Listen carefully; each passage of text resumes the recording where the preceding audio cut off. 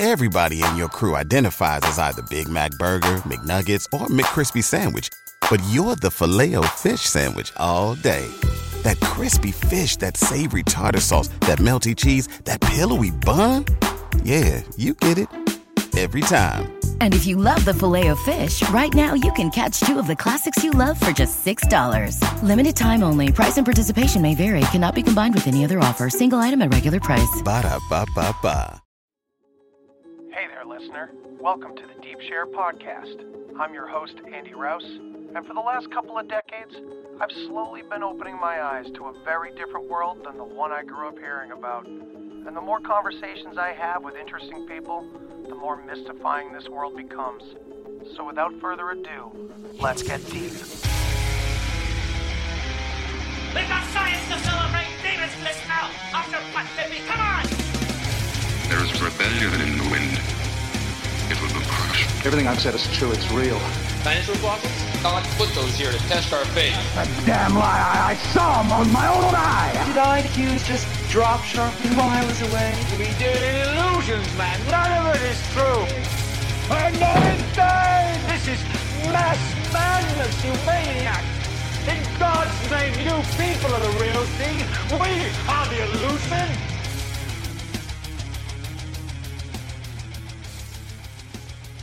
Welcome back to another Deep Share. Tonight, I'm here with someone I've wanted to talk to for quite a while, and we finally got it figured out. And, well, I've always kind of looked into the topics of the occult and with a grain of salt, because so many people have so many different theories. And this man in particular, I've really jived with a lot of interesting theories that he's put forward on his blog, The Secret Sun. So please welcome Christoper Knowles. Chris, how's it going, man? It's going great. Glad we got this together. Hell yeah. Yeah, it's been a while, and I'm glad we got it going. So for my audience who may not be familiar with your work, would you mind giving a little bit of background about how you got into your blog, The Secret Sun? You started back in like 2007, right? Correct. Yeah, this is the 15th year, coming up on the 15th year anniversary. Congratulations, man. Yeah. Well, it had an interesting genesis. I mean, I'd been doing what came to be called synchromistic work since the early 90s. But I was sort of operating on a Jungian framework. I was really interested in Jung, was really interested in a book he wrote called Man and His Symbols. And that kind of had a huge influence on me. And I just started doing that work myself. What happened is that I got a book deal for Our Gods Wear Spandex. And, I really needed to push it because there was a lot of resistance to the book from mainstream comic book world, which is very infantile world that doesn't like their illusions being challenged. Mm-hmm. So I started the blog initially to put all these ideas forward.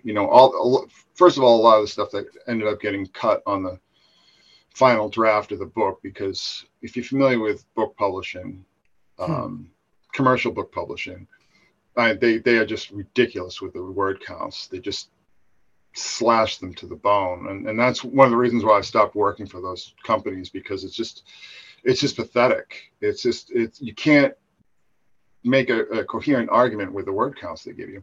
Mm-hmm. And it was when I did the Secret History of Rock and Roll book that really just said, I'm done, I'm out. Yeah, because I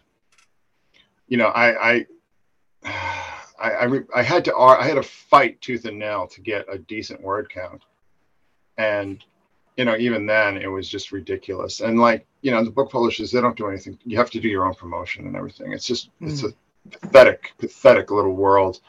I don't know why everybody doesn't just self-publish. If you have a platform and you have a following, it's total waste of time to go through a publisher, believe me, in this day and age especially. It's not worth your time, and they just nickel and dime you to death. But before I did The Secret Sun, I had a blog. Do you remember Zanga? Remember that platform Zanga? So I had a Zanga blog that I did for a while, and then this friend of mine asked me to join Tribe. I don't remember tribe.net. Oh, wow. Kind of got real weird real These quick. Some old terms coming back. Yeah. From So like dial-up days.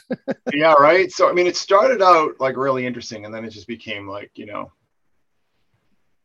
big pickup scene for swingers and stuff. But so I was doing some work on that. And then I was sort of cross-posting from the stuff I was writing on Tribe to Zanga. Mm-hmm. And then I got this book deal, and I needed to do some promotion. And, like I said, I ran into a lot of hostility from the mainstream comics world and so on. I mean, it was just not. I'm assuming that one of the biggest criticisms was like that you're just looking too far into things or something. That sounds like a typical surface level response from any normal person looking into just comic books for the fun of it, right? Well, the thing you have to realize about people who are into comic books is that they're looking to escape reality. Sure. And if you challenge that, if you open the door in any way to let sort of the sunlight in on their little fantasy worlds, they get very upset about it. They get very offended. Okay. And plus, I kind of like, I don't know, I think I misread the audience a little bit because I was on this big anti-90s comics kick, like superhero comics. And I think a lot of people kind of got offended by that. But, I don't care. It's ripping those apart or something? Yeah, well, like all the stuff in the early 90s, the Image stuff, and a lot of this what they call the Chromium Age. And the thing is that it was at that point in time that I started working for Marvel. I mean, I was working for Marvel when there was still Toy Biz. Oh wow, I didn't even know that, man. Yeah. I mean, I worked for them for like 25 years. Oh wow. Yeah. And so I was doing a lot of well, it's funny too, because I remember one time my wife and I think one of my sons went into no, it's actually, I think it was both of my sons. We went into the Toys R Us in here, and like one half of the aisle, the action figure aisle, was all my stuff. Like it was all my stuff. It's like just a wall of Chris Knowles. Oh wow, that's cool. So yeah. So then I did work for like the movies and stuff for, like I said, 25 years. And now, I mean, that whole thing is just collapsing. So now my frame of reference for the backlash that you got is painted in much more detail. The amount of criticism you must have received for a book not bashing, just kind of pulling back the cover of the sheath or what have you of the comic book world. Yeah, I can see how that would have. Yeah. Well, the other thing too is that this was the whole height of like the whole Fedora era, let's just say, when like the online skeptics and atheists were really prominent, really dominant, like the whole Richard Dawkins and Sam Harris was king. Yeah, and Amazing Randy and just all these weirdos and freaks. Yep. And it's interesting because I was just at war with that stuff from day one, and it turns out I was right. That's awesome. I was with them for the longest time before I was like, wait a minute. They're missing half the story. Yeah, well, at least. Yeah, at least. But, the thing is that I grew up reading comics. I mean, I started reading by reading comics. And this is like 1970, maybe. Maybe. I mean, I was three and a half years old when I started reading. And I can remember to this day, like how it happened. I was underneath. So my mother was a musician, right? And she was... I was always just dragged around from all these different places. And I was at her partner's house, her musical partner, this woman and her husband and her family. They lived in Marshfield, really nice house in Marshfield.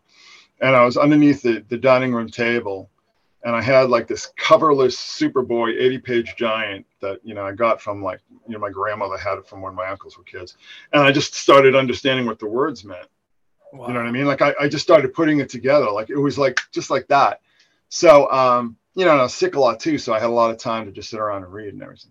But anyway, the point is that I was reading comics like in the 70s when like Alan Moore kind of comics were not unusual. It was like you had a lot of that kind of stuff. Conspiracy, occult, paranormal, UFOs. I mean, you name it. Right. That was like that.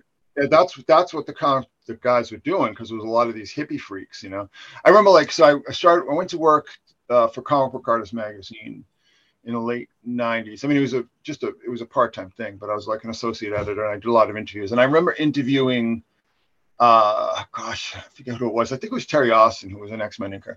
And, you know, he talked about how these guys would just like, just trip balls and just wander around Manhattan all night in the 70s. You know what I mean? I mean, just like Death Wish kind of stuff. And, but, you know, it really showed, you know, with all the cosmic freak out kind of stuff. And, right. And, but, you know, Watchmen. And then, yeah, well, Watchmen was a bit later, but like Jack Kirby, like all the crazy stuff he was doing. Cause I am convinced that, you know, cause he was a, you know, frontline combat guy, reconnaissance guy. I'm convinced that he had PTSD and they dosed him with something probably in the 60s in like a VA hospital, because he just went from being just like, you know, pretty standard, but, you know, exciting kind of comic product, just being, everything was just buzzing energy and cosmic freakouts and all the rest of it, just totally psychedelic, like drastic change. Overnight. I mean, you can just look at the point where it just, you know, like Fantastic Four, whatever, and then like the next cover is like, you know what I mean? So he just, I don't know. I think acid and all that kind of stuff had a lot to do with it. But anyway, so you know, that's the stuff that I grew up reading, and so it was natural to me, and I didn't understand all the hostility that I was getting from all these like geeks. But you know, I mean, the thing is that I mean, I went to the Kubrick School for a year. Kubrick School is like a big comic book art school in Dover. That's why I'm down in Jersey in the first place. But but you know, I was so incredibly disillusioned, you know. And I did a few comics here and there, but it's so friggin' tedious. I mean, you really have to be like deep in the spectrum to do that work on a regular basis. It's so friggin' boring. I don't think people really understand how boring that work is, and how like you just need a special kind of brain to do that kind of work. But anyway, so like I said, I mean, the Our Gods with Spandex was really kind of the impetus for it, and then it just, you know, totally went in all these different directions from there. Yeah, for those who haven't read it, and it's a fantastic book, I recommend it to everybody. Could you go into a little bit of what you talk about in that book? Because I feel like it's, in a way, it's a big foundation, obviously, to what you still talk about today in a lot of ways. Yeah, well, I'll tell you how it started. Sure. Okay? I'll tell you how it started. So I was working in New York for years, right? I was actually in the Empire State Building for, oh gosh, how many? What, 88 to 95? So it'd be like 7 years. 7, 8 years, yeah. I was working in the Empire State Building, you know, right there on 33rd Street. And then I had a buddy of mine was from Columbia. You know, he came from Columbia, and he started out, before he became an artist, he was doing delivery work. So he knew like the ins and outs of all these like places around Grand Central, Madison Avenue, Murray Hill near the UN. So he knew like the ins and outs, and he would take me on these tours, right? Where you go into these lobbies and you swear to God, it was like walking into like a pagan temple from like the 1st century BC. I mean, it was all just done up. I mean, a lot of this comes from like the Art Deco period and the sort of the neoclassical revival period and so on. But I was just stunned by how much of there was. And then going to Rockefeller Center, which is just basically a giant open air temple to Mithras. And then of course you got the big Hermetic temple of Grand Central Station.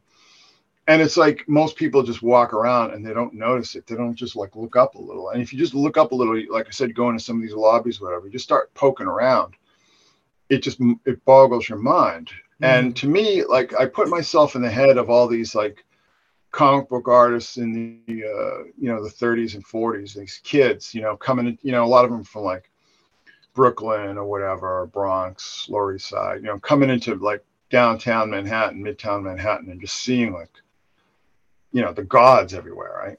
And you know, and that's why you had so many characters in the comics that were based on the gods. You know what I mean? Like directly, like the Flash was, you know, obviously Mercury, and Superman was obviously Hercules, and Batman is the devil, right? You know, the Batman, and so on. And Wonder Woman is Athena. I mean, just up and down the line, and there's just so many of these things, you know. And it just occurred to me that it was like there was some sort of transmission from like the ancient world to like all this neoclassicism that you saw in the late 19th and early 20th centuries, right? That everybody was doing. I mean, like the Germans and the Russians and English. I mean, it was just really popular, right? I mean, it's sort of come to be associated with fascism, but it was everywhere. It was universal. So, it just occurred to me like, what's the midpoint here? So we've got like the ancient world, right? And then we've got this neoclassical revival stuff, late 19th century. Like, how are we getting from that into the comic books? And then I realized that it's like, if you look at a lot of these occult groups going back to like the Industrial Revolution, Victorian era in England, there was a huge crossover between these groups and like quote unquote fantastic fiction. You know what I'm saying? A lot of these, there was a huge influence. So Theosophy got really, really big. Right. And Theosophy was incredibly influential on the superheroes. So this is the early superheroes. We're talking like, Tarzan, John Carter of Mars, both Edgar Rice Burroughs. He was huge into the Theosophy stuff. Doc Savage, the Shadow, the Spider. I mean, all these characters that were the original superheroes, right? They didn't wear like the costumes. Like the first superhero really to wear the costume was the Phantom, and that's a whole other discussion. But they were superheroes, and it's like Batman is just the Shadow. It's just a total ripoff of the Shadow, right? I mean, Superman incorporates Doc Savage and also this pulp novel called Gladiator. I mean, it's like these are just kids, and they're just ripping off the stuff. I mean, sometimes just recycled, just absolutely like outright tracing shit. You know what I mean? Just like tracing stuff over and then putting a different costume on it. So, but I realized that it was the occult revolution of the late 19th century that was feeding this stuff into the popular culture. Because then you have people like H.P. Lovecraft and Robert E. Howard and Sax Rohmer. Sax Rohmer was huge into the occult. Dion Fortune, is probably better known as a occultist than she is as a novelist, but she was writing like occult detective stuff. So there's this whole like very rich world where pulp and the occult were kind of coalescing, on top of all this neoclassical godlike imagery that these kids would have been seeing, and they're going into Midtown Manhattan to pick up jobs and stuff or work, at the studios, whatever they were doing. It was all new to them. And it's like the missing ingredient for the superheroes as they came to be during the 40s was the gods, like literally the gods. I mean, the gods that kids would be seeing everywhere. Right. I mean? But it was not only just like in the city, but it was in the culture as well. So, and then I realized that's how it all came together. That's how it all came together. And in the 60s, when the superheroes really make a huge comeback, because the superheroes were kind of dead after the war. I mean, it was kind of over. Like they kept a lot of these books being published to just keep the trademarks and copyrights fresh. But a lot of these, they're just selling for shit. And then we saw in the early 60s and, late 50s, like what's called the Silver Age. And it starts with the Flash and Hawkman, a lot of these DC characters. And then, the Fantastic Four, Spider-Man, Hulk, the Avengers, Iron Man, all these characters that just made billions and billions of dollars for Disney, start up in the early 80s. So a lot of what's happening in that incarnation is the quote unquote space age, right?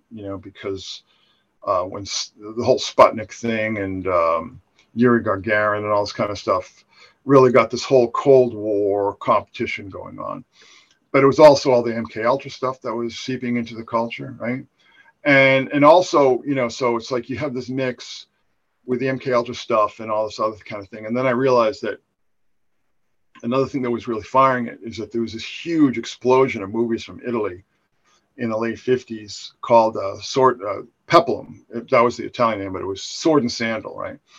And it was all because there was a Hercules movie made with a bodybuilder named Steve Reeves. That was a huge hit. And, you know, the Italians were just great knockoff artists, and they did just a ton of knockoffs of these characters and so on. And that was like, that brought, and, you know, that was be like every grindhouse and drive-in theater that you can imagine. And that's like, it's like, that's how the gods reinsert themselves into the timeline through these kind of like junk culture artifacts. So that's really like basically the basic argument that I put forward, which I didn't think would be, to me, it doesn't seem terribly controversial. I mean, it's all pretty well documented. I mean, you can draw a pretty clear timeline for all this stuff. I didn't understand why people were resistant to it, but I didn't understand, you know, the full desire or, you know, need to disentangle yourself from anything remotely resembling reality. But I got some really funny bad reviews, and I'd love to get the Comics Journal. I mean, they don't publish it anymore, but they wrote this like really hilariously over the top negative review of it. And it's like, I know why they wrote it, because this guy was showing up at the blog and leaving these comments and stuff, and people were just busting on him.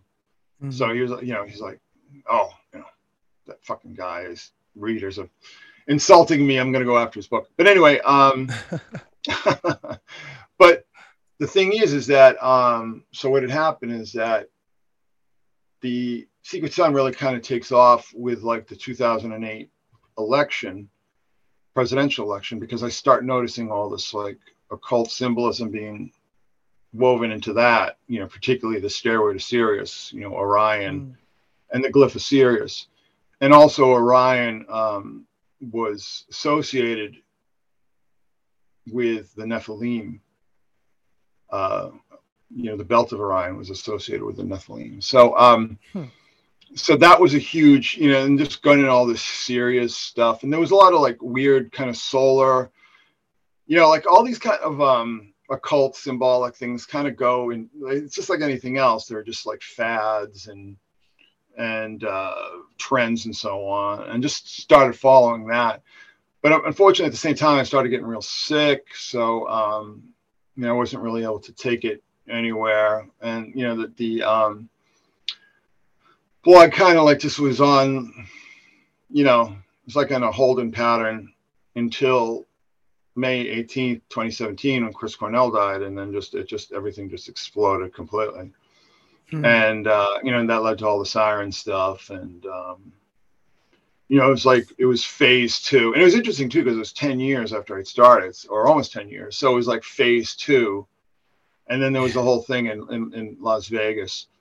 You know, I've told the story before, but when all that was going down with Mandalay Bay and everything, I was on the radio that night with Richard Hoagland, and his show at the time was being broadcast out of Las Vegas. So this stuff all starts going down as we're recording, right?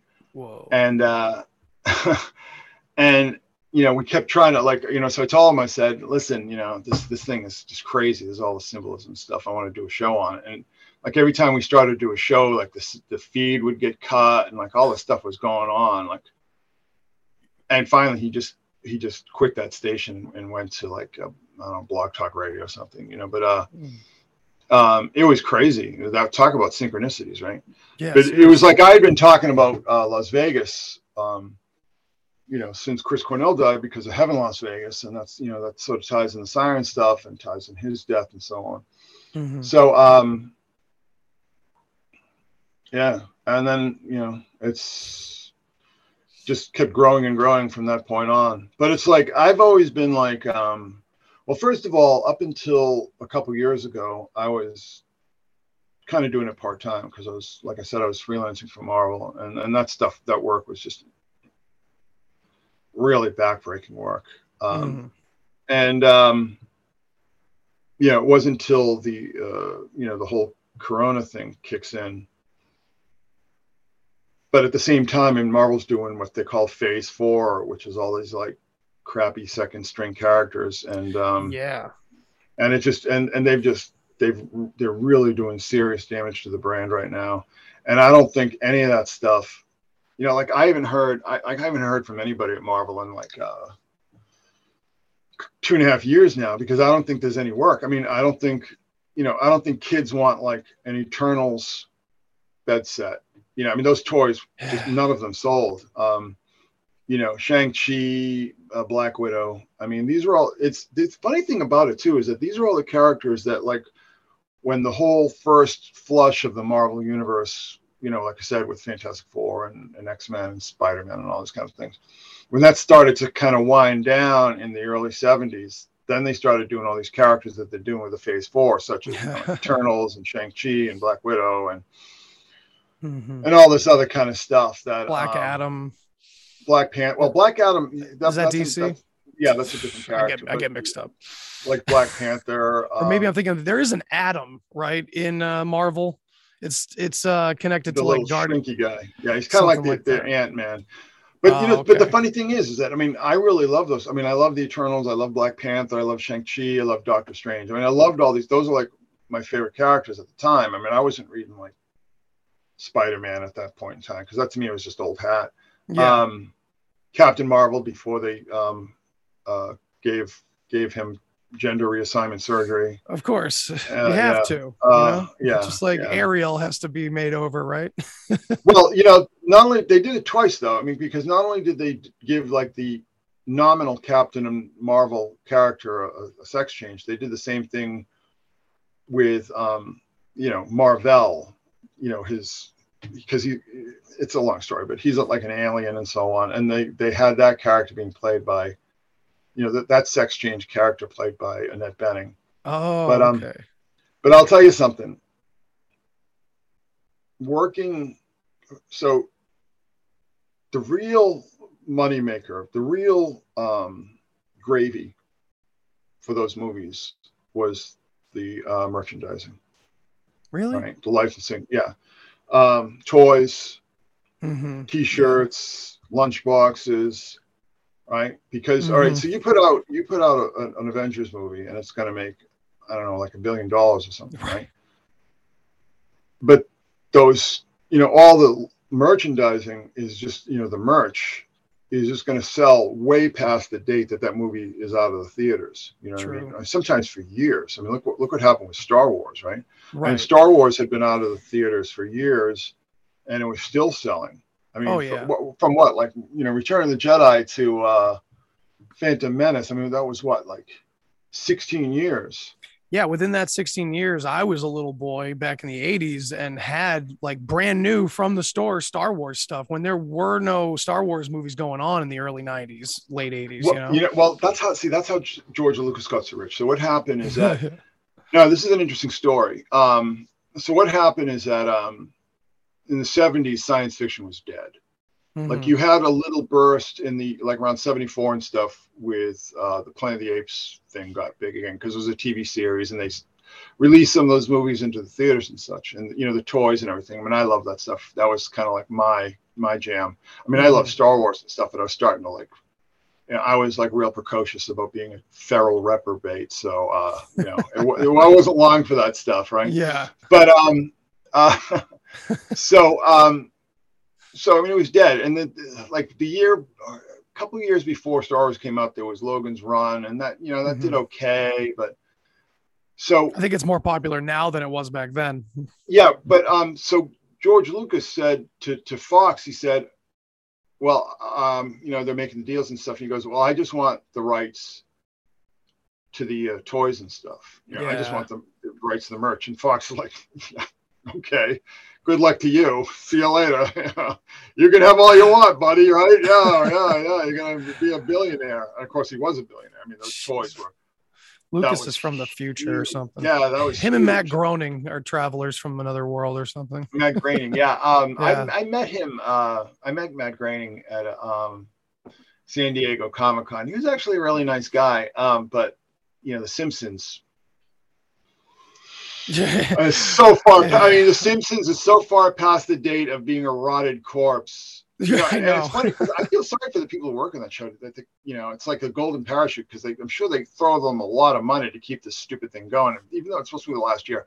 Actually, one of my old roommates one of my old roommates from like when I first came down to Jersey and was going to comic book school and stuff, became a director on the Simpsons. Wow. And for all I know, he might still be. But you know, I mean, I haven't watched The Simpsons since Bill Clinton was in office. Yeah, I would say so. That's probably about it. I mean, I would say the same to South Park. It wasn't long for me before I just got tired of their take on everything, you know. Well, the shows are so cheap to produce. Mm-hmm.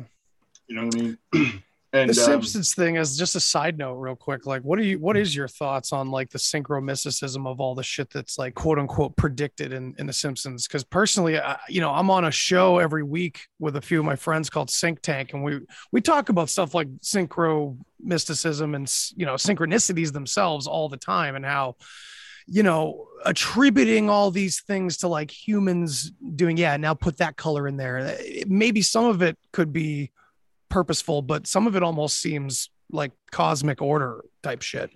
I mean, we're getting a little far ahead of ourselves, but well, the thing is, it's all the above, right? It's all the above, because a lot of it, you know, one thing that I think is undervalued with a lot of people who do sync work is like the whole idea of the self-fulfilling prophecy. You know, you put these ideas out there and they kind of soak in, you know, to the public mind. You know, they soak into the collective unconscious.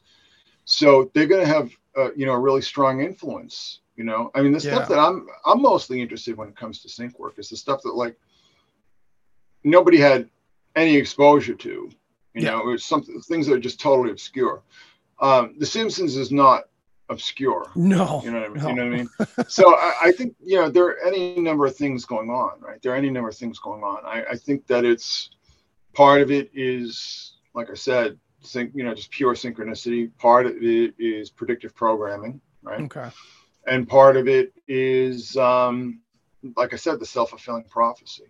Right. And, you know, part of it just might be like, you know, just totally random. I mean, it's like, how many episodes of that damn show are there? Yeah, you know I've heard that angle of it. Yeah, it's like they're going to cover all of reality at some point.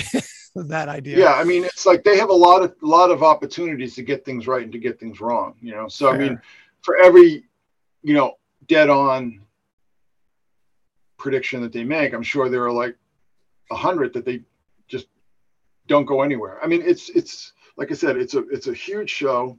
Yeah, it's been on forever. They've done every storyline that you can possibly imagine. Yeah. So you know, it's just, that's cool. It's just cool. the world. It's just the world. I mean, it is. I mean, it's just the world. It's just like, I think this is part of the process of getting over the fact that, you know, the reality is this way, you know, even for someone like me, who's kind of, you know, soft accepted it for decades. It's still this like, really, it's like everything is kind of a reflection back at us. It's almost like the universe just showing us shit that happens. Like, have you ever seen the connection from like Back to the Future to 9/11? You know, it's not like Robert Zemeckis is necessarily doing all those things on purpose. It's almost like reality is just reflecting it back at us, whatever's going on some level. Well, see, there's another thing too, though. There's another thing that you have to remember. Sure. Sitting in a room with a blank piece of paper or a blank screen and just your imagination is exactly how they did remote viewing for 25, 30 years, right? That's true. That's exactly what they did with those guys. They just put them in a room with a piece of paper and a pencil, you know, and that's what artists do. And, you know, that's what writers do. I mean, it's like, true. You're going to be just pulling stuff in, you know, you're just going to be pulling stuff in. So like I said, it's all of the above. It's a little of everything. Okay. You know, the thing that I always say though, with like the stuff that, you know, I don't see the powers that be being tremendously imaginative people. Not creators. Not creative. I think that one thing that I noticed when they really want to put something out there, they just hit you over the head with it. Bang, bang, bang, bang. I mean, look at the COVID thing. You know, right. Look at the trans thing. I mean, look at everything that they do. You know, a couple years ago with the Black Lives Matter thing, when they want to get the message across, they just punch you in the face. That's a really good point.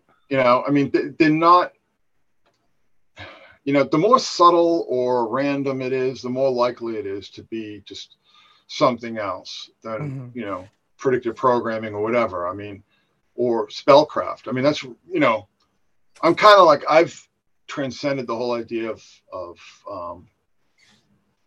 you talked about revelation of the method, and you talked about, predictive programming stuff. It's like, I had a real hard time with that stuff for years. And it just didn't make any sense to me until I learned about ritual magic. And then it like a light went on over my head. It's like, oh shit, this is spellcraft. That's what this really is. It's sorcery, and it's sorceress entrainment is what's really going on. So like, I mean, there are any kind of number of things that you can put into it. But the thing that I was always like, I don't know, just like the kind of like vigilant citizen kind of mindset. I always just had it just didn't make any sense to me. Like the explanations for why this stuff is showing up and everything just didn't make any sense. That's where I'm at. Yeah. But when it all fell together is when I started learning about ritual magic and sorcery, because that's really what it is. It's sorcery. It's sorceress entrainment. Right. And we have to remember they're working on the subconscious, not the conscious. So you have to kind of stop looking at things logically when you're kind of understanding this stuff to begin with, in a way. They work, but it's almost like a liminal state between the conscious and the unconscious. Right. That's really how this stuff operates. It operates in that twilight zone, let's just say. Yeah. You know what I mean? So that really kind of informs my work, Yeah, and I guess I'll have to look into it further than I have. Would you say revelation of method is part of that ritualistic method? Because it kind of feels like Shelby Downard framed it that way. Like these were like deep, dark occultists doing these workings through revelation of method. What would you say to that? I think that's, well, like I said, that's interpretive. That's an interpretation. I've never read, outside of Downard or Hoffman, I've never read anybody actually use that term. I know. Predating them. I've tried. I've scoured everything looking for it. Yeah, I mean, it's just them. It is interpretive. It might make a lot of sense, right? It might make a lot of sense in the long run. But one of the problems that I had, something that I was trying to tell people, particularly in the early days of the blog, is like, don't assume that a lot of this symbolism is meant for your benefit. I mean, these are occultists signaling each other, using the mass media, architecture, events, sports, games, all these kind of things to signal each other. They don't give a shit whether you get the message or not. They're not talking to you. They're not talking to us. They're talking to each other. And I think that's something, with the revelation of the method stuff, that's where, a lot of times it would just fall apart for me, because I'm just like, well, listen, I know this symbolism pretty well. I've seen this symbolism in action, and I've been documenting this for a long time, and I just don't see that.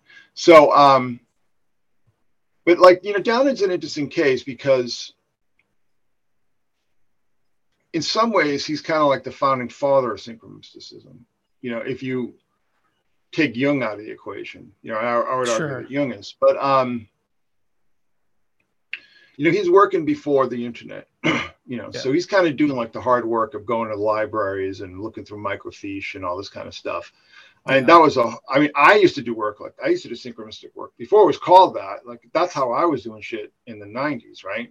Because the internet was pretty limited until the World Wide Web really takes off, and then you start to like Google and stuff. Google we had news pages. No one remembers like news pages that you'd have to news groups. The news groups. Yeah. That was when I caught on to the internet. That was kind of phasing out. Well, it's like, I remember those days when spending time in the library and like looking through indexes and card catalogs and all this kind of stuff, doing the hard work. So I understand, Downard. It's like you get very like, very possessive, because every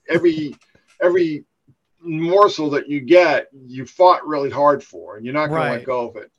But the thing that I always bothered me about Downard is just like, well, it's kind of close to, or it's similar, you know, it's like all this kind of like horseshoes and hand grenades kind of shit, where it's just like, it is, but it isn't quite, and, you know, and all this kind of stuff, where it's just like, it's very approximate. Mm-hmm. And I found that really frustrating, because that to me is cheating. And that, like, when normies hear that stuff, they just go, shut the fuck up. I know. And that's what bothers me the most. And that's, I mean, it's a mountain to climb for a lot of us that are doing this work together, but it's like, we got to refine our level of discernment in this community. I think I get deep into the UFO topic a lot. I know you cover it here and there. I know we're not planning on talking about that tonight. It's an entirely different conversation, but it's like, yeah, I look at UFO Twitter and it's just a scourge upon the observation and study of conscious experiences. It's the saddest state, you know. No, UFOs are bad news. I'm kind of like I'm very much like Keel now. Okay, ultra terrestrial perspective more so. I've kind of always been like in that regard, right? Mm-hmm. But what happened is that starting in 2015, you know, my family and I had like one 2015, one in 2016, and one early 2017, had really startling observations, close encounters. I don't know. The close encounters are the first kind, second kind. I don't know what you call it. Mm-hmm. But my son and his friends had videotaped. I mean, this is like this is 2000. He had like this old, I mean, I've still got the video. I mean, you can see what it is, but it's not a great, you know, it's low res old iPhone shit. Right. That's the rule. But the other thing too is that a lot of times these are not like actual physical objects, but there are all these UFOs sort of hovering over this golf course that he worked at. He worked at this golf course, very exclusive kind of place. And there were all these UFOs, and, you know, he went out and bought like a really expensive camera, but then like he kind of thought about it and he's like, I don't want anything to do with that shit. Cause like some other bad things were going on. They're like, oh, these UFO encounters, whatever you want to call them, were sort of going hand in hand with like a lot of bad things that were going on, you know, in our lives. Right. Mm-hmm. And, you know, the last one was in February 2017, and it was a chevron-shaped UFO, and it was like just sitting over our neighborhood for like, I don't know. We got bored of watching it. We were like watching it for 20 minutes, and it was doing like these weird kind of like lateral movements, you know, up, straight down, straight back, straight forward, like just these weird, and it was chevron shaped. And a week or so after we saw it there were some videos that showing up on YouTube, like in Texas and Colorado, of these same things. So, but, you know, just sitting there watching that thing for 20 minutes, I was just thinking, I'm not getting a good feeling from this. You know, I don't know what that is. I don't know what's behind it. It's clearly some sort of intelligence. It's clearly a structured craft that does not look, for the life of it, to be aerodynamic in any way, shape, or form. Why is it there? It's just, I just didn't like it, you know. and interesting, yeah.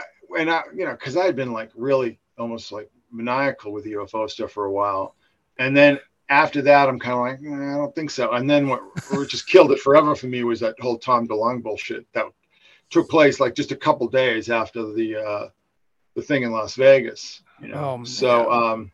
I credit Tom DeLonge for really killing the UFO conspiracy field, which was probably the idea.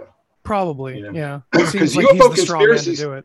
Yeah, because UFO conspiracy stuff was pretty hot at the time, and you know, I mean, there's still UFO, like, I guess, you know, like the Black Vault and Nick Pope, you know, just the usual suspects and so on.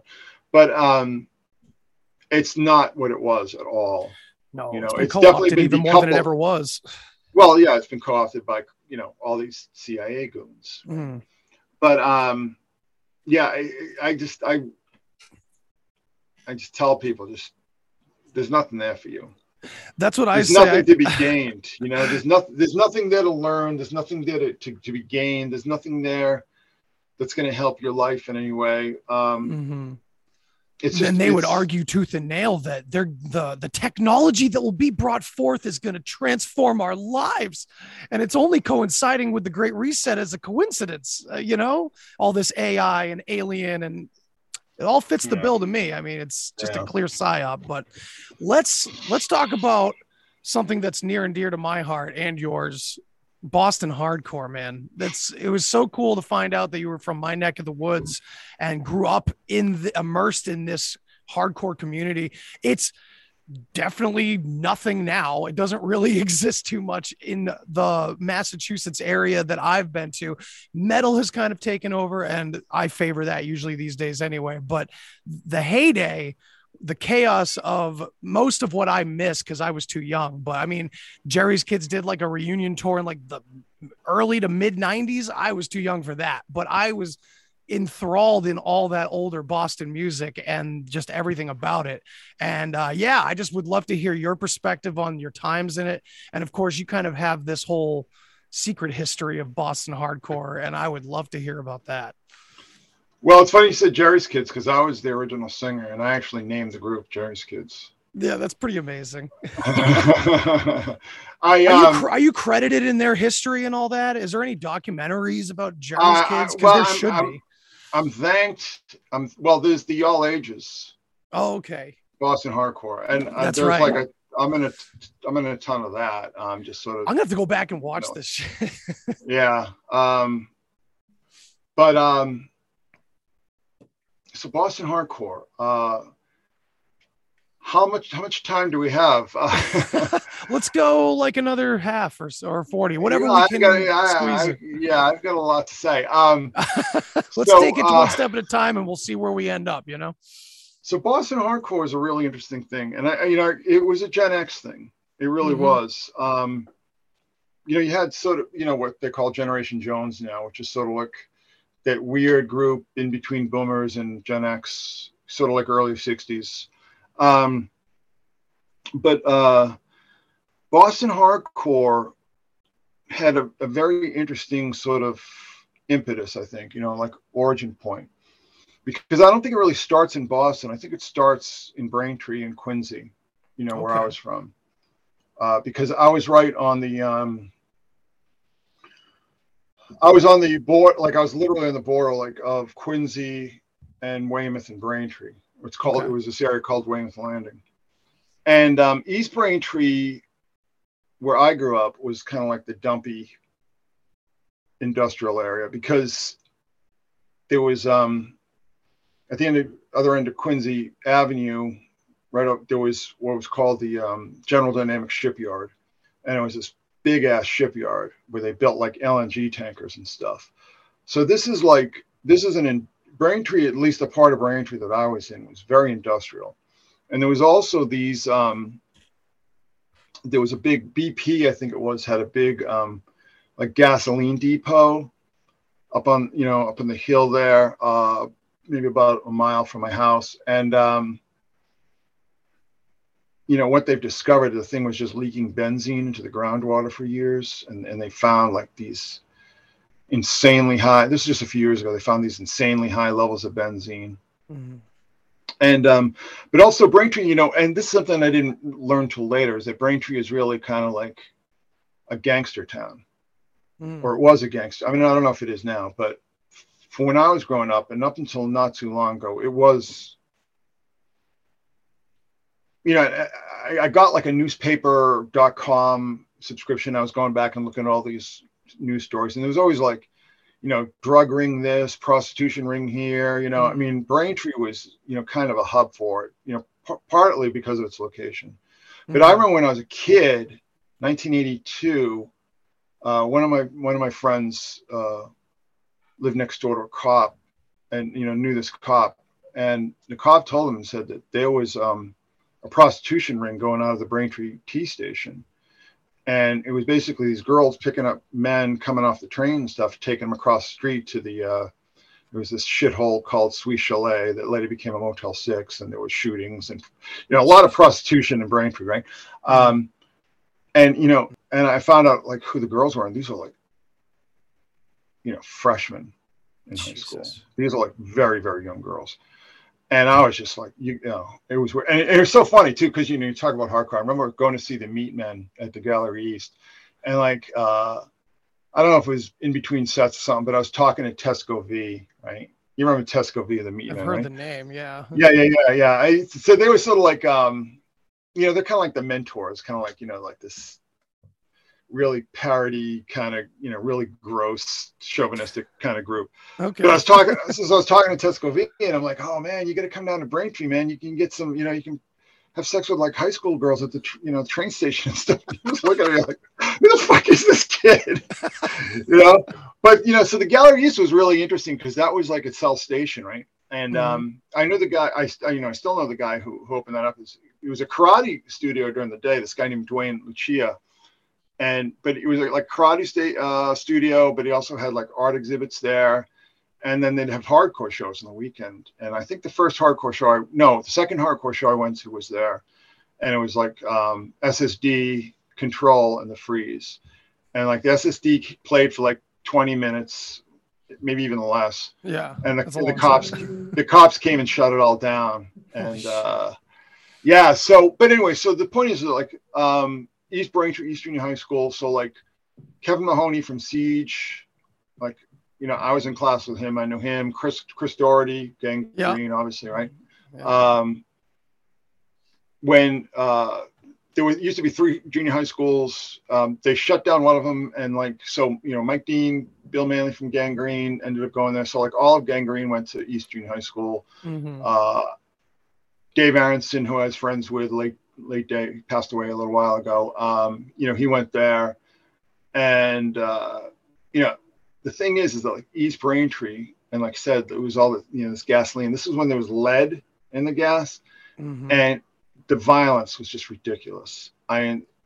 Kids were just fighting all the time. And, it turns out they discovered later on that lead, like atmospheric lead, affects the brains, the developing brains of adolescent boys and causes them to be violent. And boy, did I see that every day. It's like, I mean, there will be. I've heard that before in context with like the decades where the highest profile serial killers were operational, and how I mean, that's all those kids that were growing up with lead as everyday, byproduct of their lives. So it might be. Yeah. So like I said, it's even worse because there was that big BP. Right. Gasoline depot, right? And then there's all the other contaminants that are leaching into the soil, and of course. This is like right up the hill from like Watson Park, where we all played Little League. And then there's a beach there where I used to go with my mom.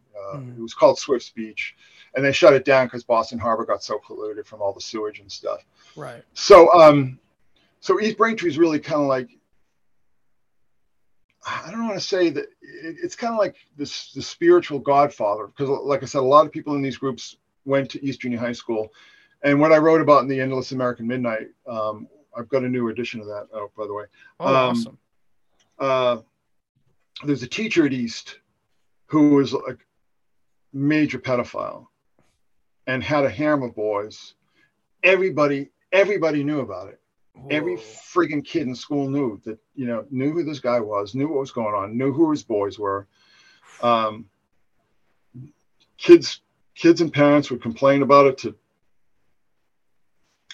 school board, principals. Nothing was done about this guy until 1980. So until, this cohort of like a lot of these kids who ended up in these hardcore bands, Kevin Mahoney, Chris Doherty, Mike Dean, Bill Manley, Dave Aronson, like sort of these like key people in Jerry's Kids and Gangrene and also Siege, right? I mean, Siege, some of the guys in Siege were from Weymouth, and Weymouth is another story. Weymouth was just a fucking madhouse. But oh, it was just like, it was like South Boston writ large. Oh, but yeah. So you just grown up in this environment where like, you have like open pedophile, just like pimping boys, clearly pimping boys out. Because when they finally arrested this guy, they found him off the coast of Florida on a 52-foot yacht. Holy shit. Yeah. And like, you tell me how like a junior high school teacher in the 70s had the bucks to buy that kind of fucking boat. Right. You know what I mean? But this is like, so this is Braintree, like there was all the, you know, all the stuff with the Catholic priests, like some of the worst priests, like Right. Gagan and Shanley, had posts at Braintree at one point or another. There was this weird kind of youth group going on that had some like dodgy stuff going on. And actually the Archdiocese of Boston is located in Braintree now, because the guy who was really running the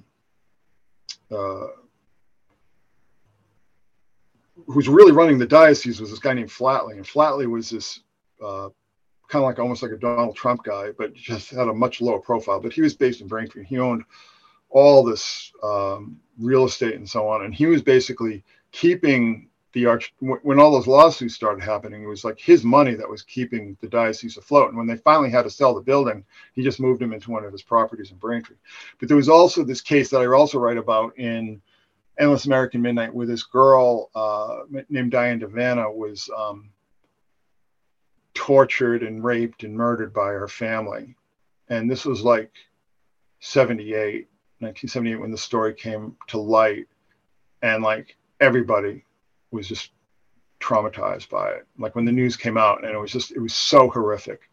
It was like medieval. It was just, what they did to this girl was just unimaginable. And, you know, there's this weird kind of connection with the whole pre-scandal with that situation, but, you know, it's too much to go into. But the point is that there was just, you know, the sense that there was just so much violence. Like there would be fights every day, like basically right outside the front door of the school, like down this hill. There was like the big path and the little path, and there'd be fights every single friggin' day. Mm-hmm. And like something would there'd be like 2 or 3 fights going on. It's like, who do you want to watch fight? You know, right. I'll watch this fight. And like, you know, like walking, East Union High School boarded this kind of Section 8 apartment complex called Monadnock Village.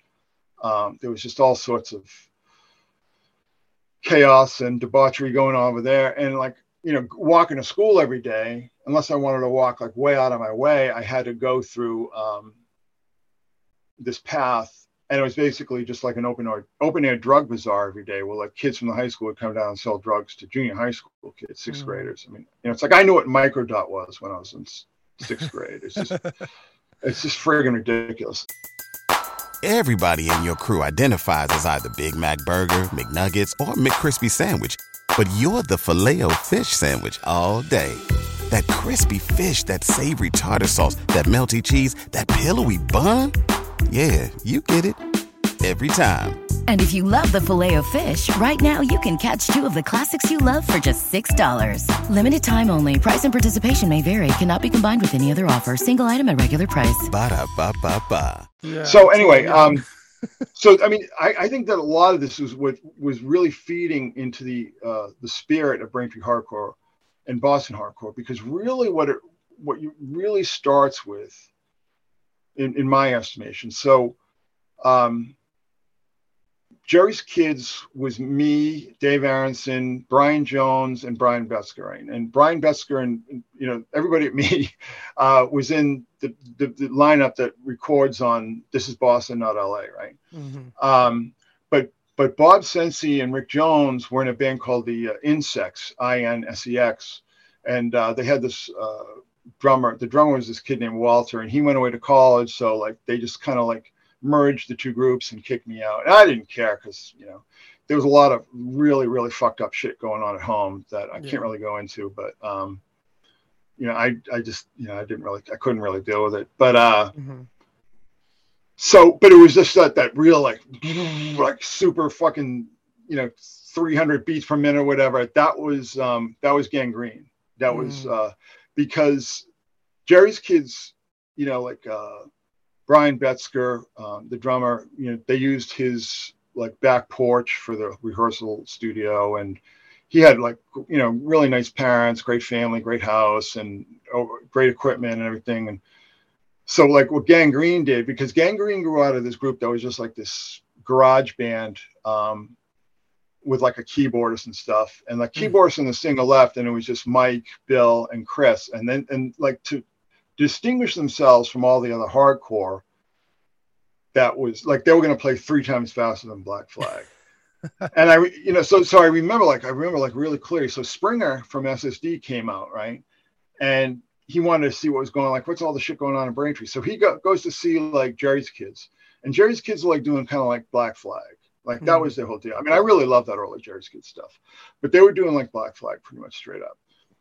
And then he goes to see Gangrene, and they're rehearsing in like Mike Dean's attic. And it was like, you know, the fastest of the fast, faster than anybody had heard at that point in time. I mean, it was just ridiculously fast.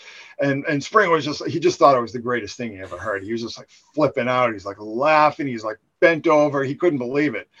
And, but that version of Gangrene ends up playing on This Is Boston at LA, but they fall apart pretty quickly because, like Mike and Bill just weren't into it. They were, you know, pretty much kind of, you know, a little more straight up kind of guys. And then Chris Doherty goes to play for Gangrene because Brian Jones, I still remember the show. Brian Jones, who's a singer, Jerry's Kids, breaks his leg on stage at the Gallery East. Was it? I think it was the Gallery East. Yeah. And a typical situation for a hardcore band back then. Yeah. And then his mother's just like, forget it. You're not doing it anymore. You're not doing it anymore. I broke my nose about 5 minutes before I went on stage one time, and then I ended up playing the show with just blood gushing, which was just like, man, this is like an accidental aesthetic. It's awesome. It's just getting everybody revved up. Nobody wants to touch the Andrew WK aesthetic, right? Right. Yeah. Accidentally. Yeah. So that's really kind of the impetus. And like I said, that's like that rage, like Chris Doherty lived, he lived behind the Quintree Mall. He was like a couple blocks over from Quincy Avenue, and he lived not too far from the Shipyard. So, and this is like grim. This is like, you know, stuff you'd hear on like an old, like, I don't know, Clash song or something, you know, like grim industrial. Oh, it's like, or like a Bruce Springsteen record or something. It was fucking grim. You know what I mean? Yeah. And it's like people in East Braintree, there was a lot of like welfare families, and there was tons of alcoholism, but also tons of like child predators running around. It was just fucked up. It was fucked up. So that rage, I think, really feeds into Boston hardcore, and that makes that differentiates Boston hardcore from DC and New York. I mean, like they had their own situation. Like DC, like those are all like middle class kids. A lot of their families work for the government or for universities and stuff. Yeah, they were pissed at the government. They're right in their backyard and everything. Yeah, but the thing is that a lot of them just get sucked up into the system. Like, you know, the great example being what's the guy's Lyle Preslar from Minor Threat ends up going to work, you know, as an A&R guy for the, what was it, a Mago or something. You know, one of those kind of quasi indies in the 90s that gets bought up or something, or was always sort of like an ersatz wing of a major label. So I mean, like, and then New York was like, that was a whole different scene. Like it's funny because I'm more partial to the New York hardcore than I am to the Boston hardcore. Like Blood for Blood and shit like that.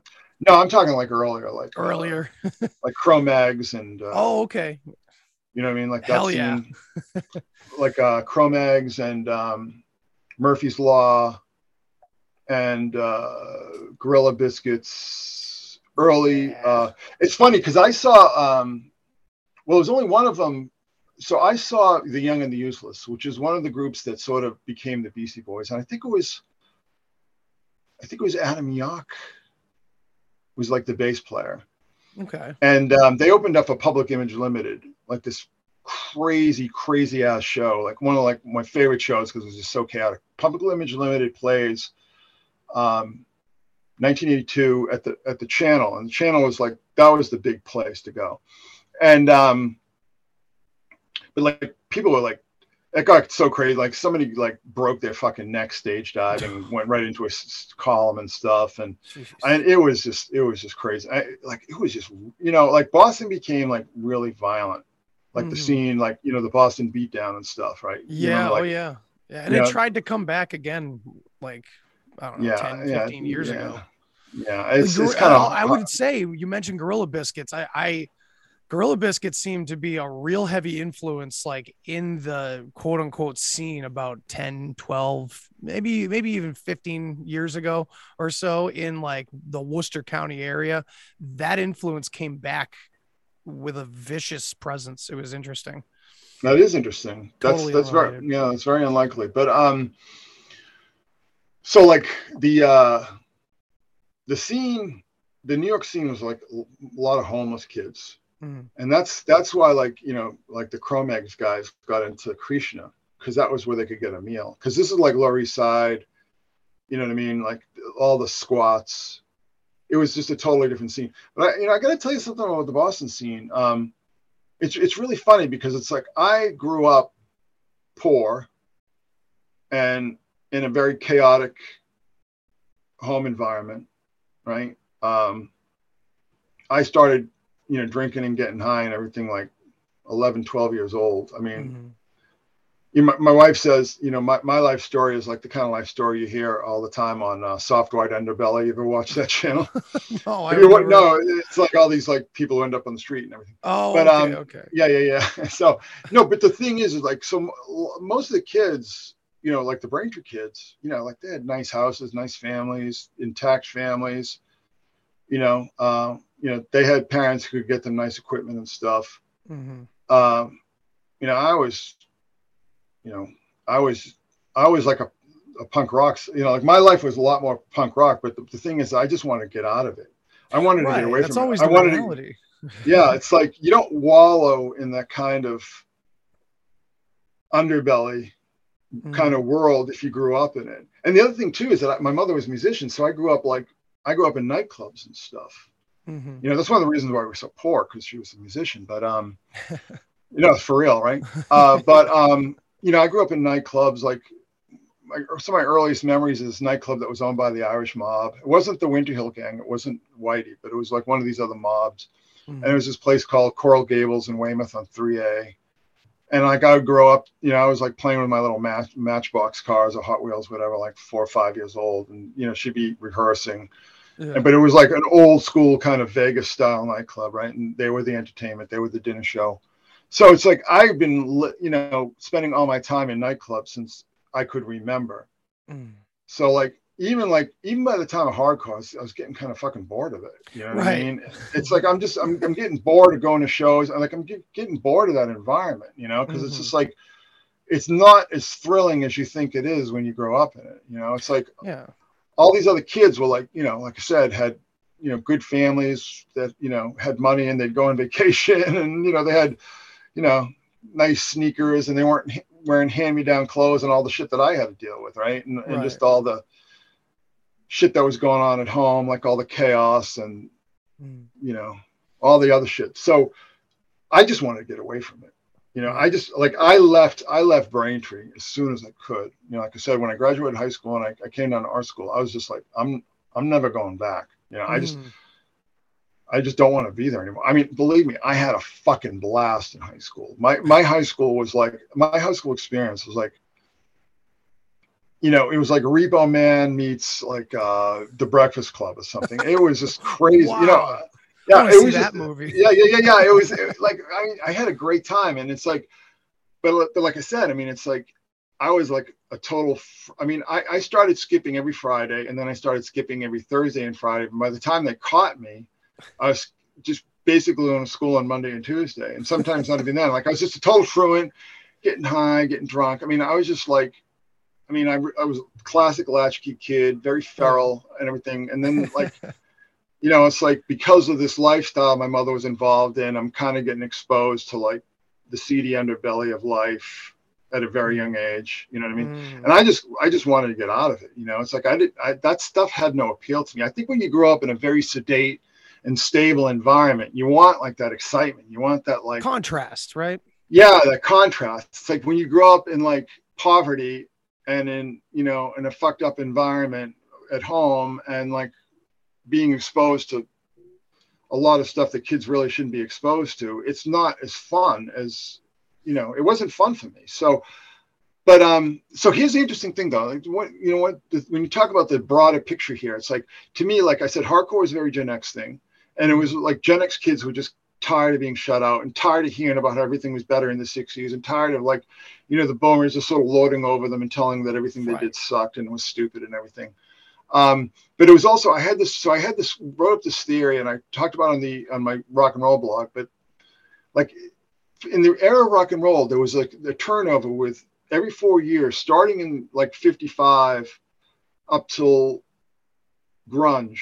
like every 4 years there'd be like a turnover. So like 79, before the hardcore thing really kicks in, that's when the new wave stuff starts. You have the Cars and Blondie and Devo and all that kind of shit. And then 83, it's like the British, Eurythmics, and so there would always be like these every 4 years of this big turnover. So what was going on with hardcore? It was like they're all little brothers. Like everybody was like the youngest in the family. So you had the big baby boom generation. And like so many of the, if you go through all these like hardcore bands, you're going to find out that so many of them are the youngest kid in the family. And, at a time like in the 70s, like I said, when everything's just going to complete chaos and parents are just letting their kids fend for themselves while they go off to key parties or whatever. Right. And, you know what I mean? Yeah, I do. Because my wife and I were just talking about how and there's a part of me that does appreciate what the meme is saying. The picture of the bikes out on the street corner with the light post, and, back in the good old days. It's like my wife brought up a good point. She's like, yeah, back when parents didn't give a fuck about their kids and they were just everywhere and doing whatever they wanted. Like, yeah, that's a really good point. Yeah, it was, but like I said before, it's like I was exposed to so much shit growing up, like very, very young. Yeah. That like I said, the seedy underbelly just did not appeal to me. I mean, like I said, I was growing up near the Weymouth Landing. It's just like me and my friends would like have these shortcuts where we would go down to like, the little convenience store down there. And we'd be going through this alley and they'd be like drunks passed out and they're puking shit. And you'd have to like kind of step over them. And it's like, it's just like, and then it was just like, but it wasn't. It was just like your kids just deal with shit. You know what I mean? Absolutely. Like, yeah. That's that thing. That's what we pass on Tuesdays. Yeah. And it's just, it's just the world you grew up in. But like the other shit were like, there were some hairy experiences where like, do you ever see the movie Mystic River with Sean Penn? That's a Massachusetts movie, isn't it? Yeah, I'll tell you, when I hear non-authentic Boston accents, it really fucks me up. It churns my stomach. Every comic has to talk about Dunkin' Donuts. It almost sounds Minnesotan. It's like, get out of here. Yeah. I mean, I love the movie The Departed, parts of which are filmed at Braintree, right? But it's just like Mark Wahlberg, who actually moved to a block away from my house when... What happened is that Donnie Wahlberg got big with New Kids on the Block. Yeah. And they were living in Dorchester, and Dorchester was really shit in the bed. And they moved a block away from my house.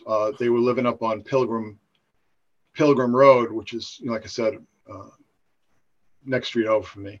And my mother said that like when the New Kids on the Block were big, there would all these friggin' girls coming up from the landing with their lunch boxes. They just sit outside his house like dozens, 20, scores, whatever, like all this whole little army of girls sitting outside the Wahlberg house on Pilgrim Road there. But anyway, my goodness, I would have loved to seen like the Wahlberg bros having an accidental run-in with like a group of hardcore kids. What would that have been like? Well, see, that's my next point. So okay, go ahead. Sorry. So no, but that's a good segue because like I said, so there's this generational thing, there's a Gen X thing, but there's also this sort of sub-generational thing with all the younger brothers. For a lot of these families, like Big Irish, it would be like 5 or 6 kids, and they're like the afterthoughts, right? And but also the all the like the Southie boys would basically ride the T on Friday and Saturday nights and start fights with people, and not even like start fights, but just like you'd be like one guy sitting there and like a bunch of South boys would come up and just start wailing on him and stuff. I mean, Boston. And what had happened is that you had so there was a first wave punk rock scene in Boston, and sort of like the big bands from that are like Unnatural Acts.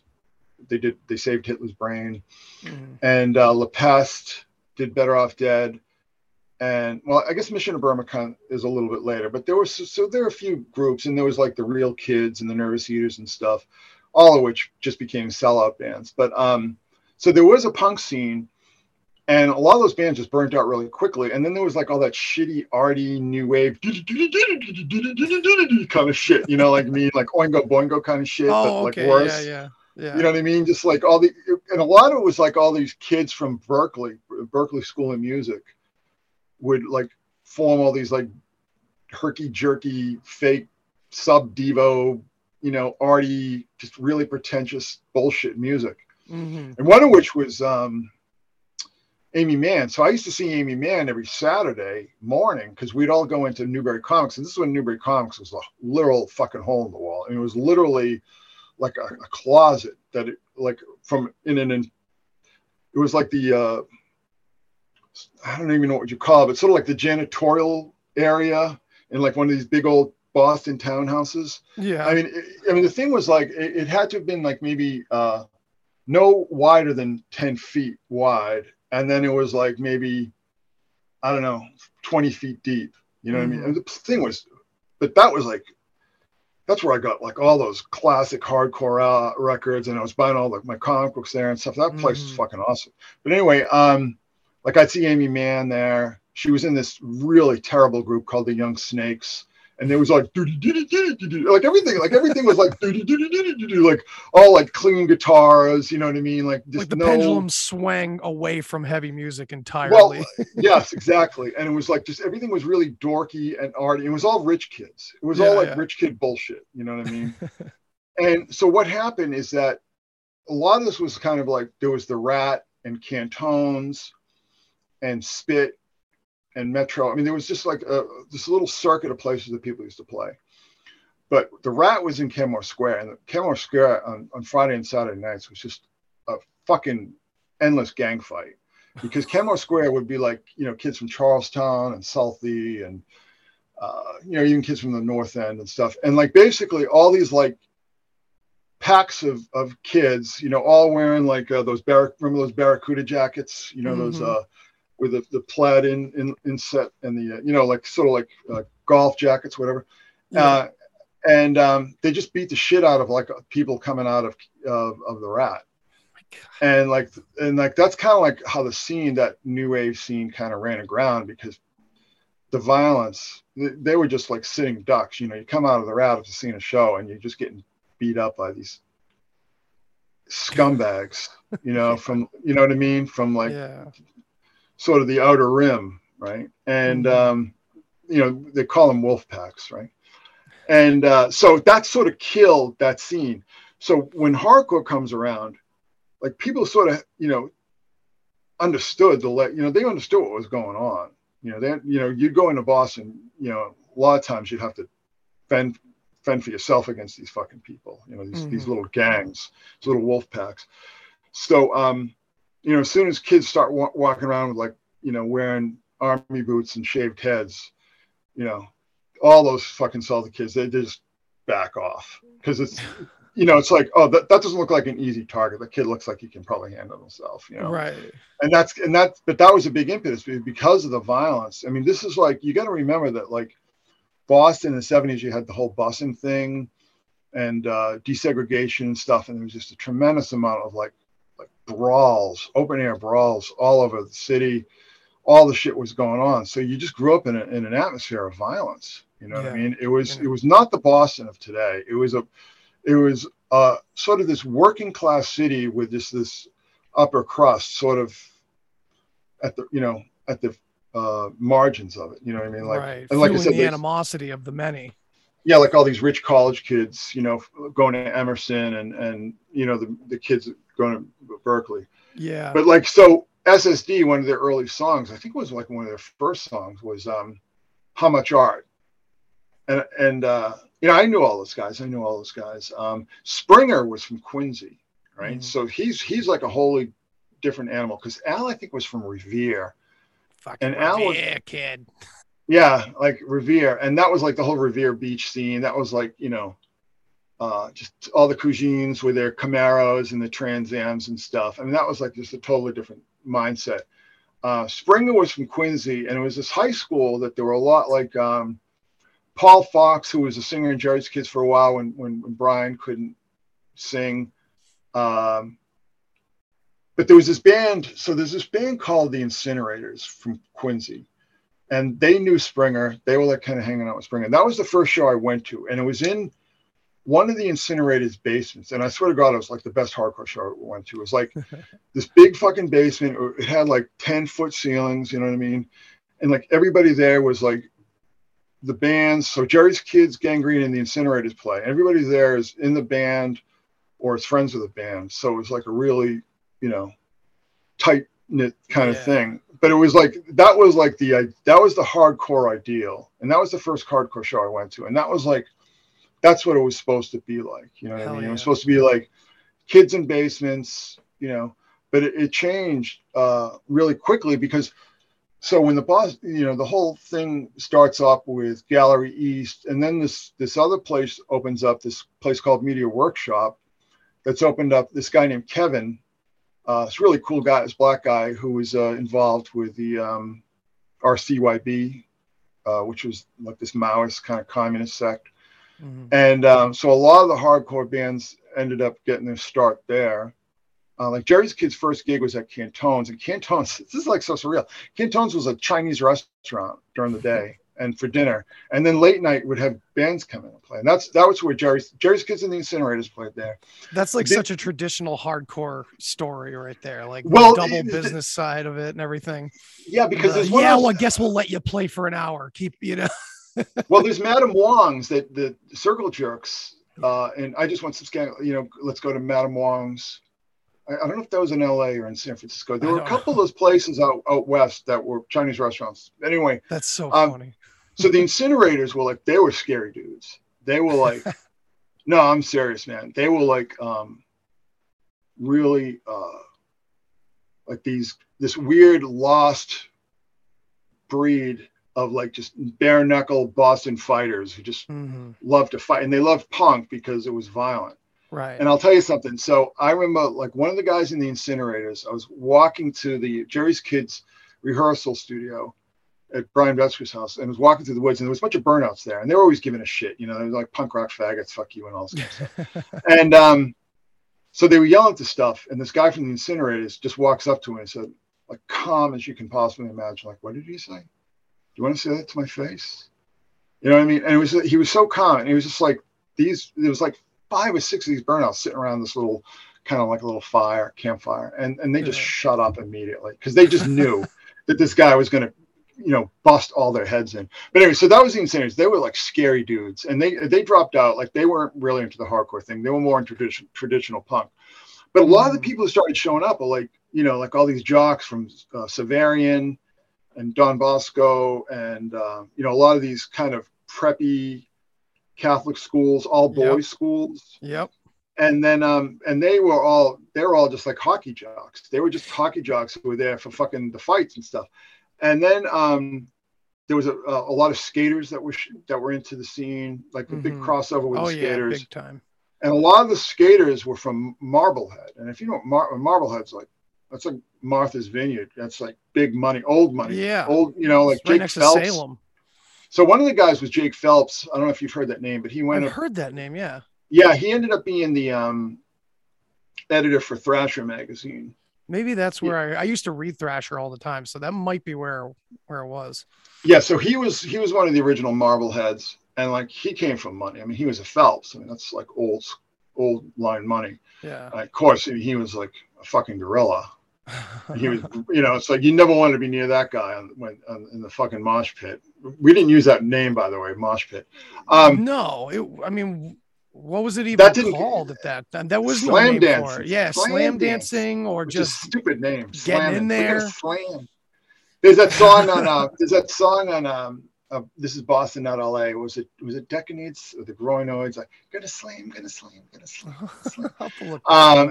Yeah. So music I haven't listened to in like 2 decades either. Yeah, right. So I told you I got kicked out of Jerry's Kids, and I didn't care. Yeah. But then I tried out for DYS. Oh. Which was Dave Smalley, John Anastas, and you know, I was really good friends with this guy, and I forget his name, but the drummer Dave, I forget his last name. Mm-hmm. But I was going to be their guitarist. But it's funny, that night I went home, and like the shit hit the fan at home, and like this situation that had been brewing at home. Mm-hmm. And it's just like, I called up John and I said, I can't do this. It's like, just too much crazy shit going on here. And and I was disappointed because it's, I mean, I would love to, I didn't really like, it was like, really, it was none of those kids really understood music. Of course not. No, the fighting was priority 1. 2 was the music.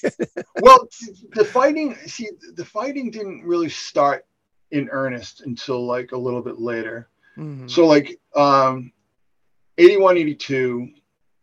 And I'll tell you the other thing that was the huge impetus for this. So there was a couple impetuses for this. One of which is that everybody had been like huge into the Clash. And then the Clash started doing like, Rolling Stones kind of shit. You know what I mean? And everybody was just like, felt so personally betrayed by that. They still go see them. Don't mistake that. I mean, they still go see those shows and stuff, but they're all just like totally disgusted by all that kind of those records, combat rock stuff they were making. But the other thing that really fired things off was Black Flag played at the Paradise, an all ages show. I think it was in August, 81. And this was the lineup with Dez. So this was Dez, Chuck Dukowski, Robbo, and Greg Ginn. This is my Black Flag. You know what I mean? That was the shit that, and they just lit the fire. They, after that, it was just like, how are we going to do this? How are we going to get this shit going? Because that was like, nobody had ever seen anything like that. That was just like, you just totally new kind of thing. And I'll tell you something. I remember the week that Damage came out, the album with Rollins came out, right? And we were listening to it on Brian Betzker's stereo, had this bitchin' ass stereo, and we're all just like, this sucks. We're all just like, Black Flag is over. Like everybody I knew, I'm not kidding, everybody I knew just totally lost interest in Black Flag when Rollins joined the band. We were just like, this sucks. And then when they started doing all that kind of like Stooges shit, like that proto grunge stuff, like My War and stuff, I don't know. I swear to God, I don't know anybody who liked that music. Anybody. And we're talking like kids who like, Nervous Breakdown, Jealous Again, Louie, Six Pack, like those first handful. And then, of course, Police Story on Let 'Em Eat Jelly Beans. Black Flag were gods. They were gods. And I'm telling you something, everybody just said, fuck this with Damage. And that was like, it's so weird because for a lot of other scenes, that was their jump off point. Oh, but anyways, Henry Rollins is the memory that most have if they even know Black Flag, right? Yeah. I remember buying, I got he was in this band called State of Alert, SOA. And I remember buying, like, I bought all those fucking records when they came out, like all the Discord stuff, and then all the stuff that's coming out from England, Exploited, Discharge, GBH, all that shit, you know what I mean? And then I ended up like making a mint selling that stuff in the 90s. But anyway, because I had like all these original EPs like Blitz and Blitzkrieg and Disorder. I mean, you name it, Krongen, everybody. But anyway, what was my point? Yeah, so that really, like, people just were not. That's when like Minor Threat really became the move. That was like everybody's loyalties shifted from Black Flag to Minor Threat. Right? But then Minor Threat kind of like they start falling apart. See, the thing is that hardcore back then was high school. That was the shit you were into in high school. And then when you got out of high school, you know what I mean? That was what New Wave was for. Well, what happened to a lot of Boston bands when they all got out of high school, whatever, or out of college, whatever.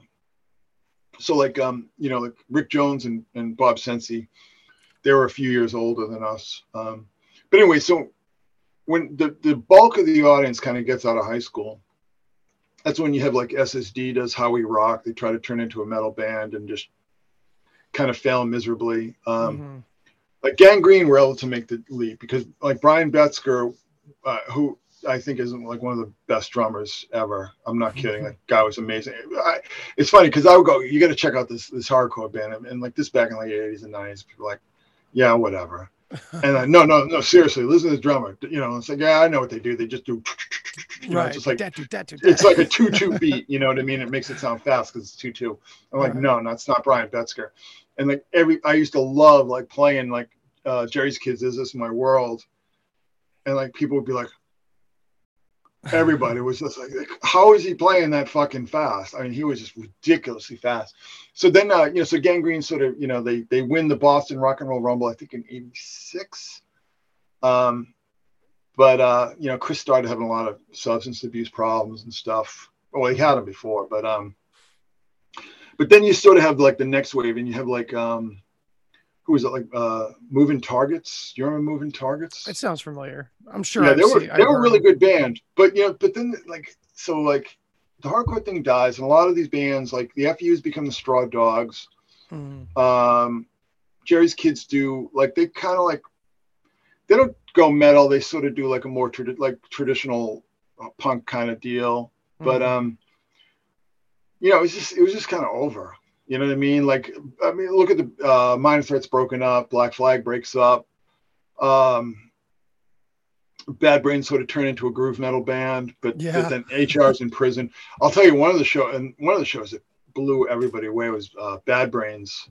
I think it was at Bunratty's. Negative Effects opened up. Rick Ocasek was there, by the way, because he was going to produce their album. And I was in the pit during